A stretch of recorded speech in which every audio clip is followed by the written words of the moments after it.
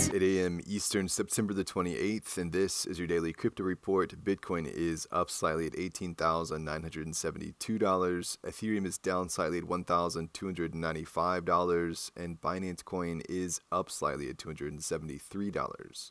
Well, Celsius Networks CEO Alex Mashinsky resigned yesterday amid calls from a group representing customers and creditors in the ongoing bankruptcy process. In the wake of the resignation, Celsius promoted CFO Chris Ferraro as Chief Restructuring Officer and Interim Executive Officer.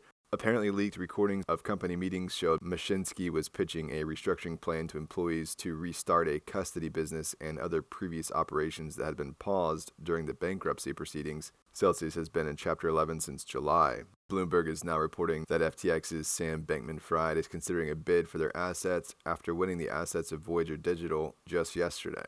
Well, OpenSea has awarded two ethical hackers a white hat bounty of $200,000 after the two hackers said they found critical security vulnerabilities in OpenSea's infrastructure. The hackers apparently discovered two separate critical vulnerabilities in the NFT marketplace within the last 2 weeks. Reporting was done through the bounty platform HackerOne. Pantera is looking to raise $1.25 billion for a second blockchain fund, according to Bloomberg. The investment firm dates to 2013 when the crypto space was in a nascent phase. They currently have around $4.5 billion in assets under management. Founder Dan Morehead said, "We want to provide liquidity for people that are kind of giving up because we're still very bullish for the next 10 or 20 years. Morehead also said he hopes the crypto market will decouple from the wider macro markets. One official in the European Union defended the decision to give Amazon a role in the making of the European Central Bank digital currency, saying the prototyping experiments for the front end are driven by technological considerations. The companies chosen were mostly appropriate in terms of the needs we have for the technological tests and experiments.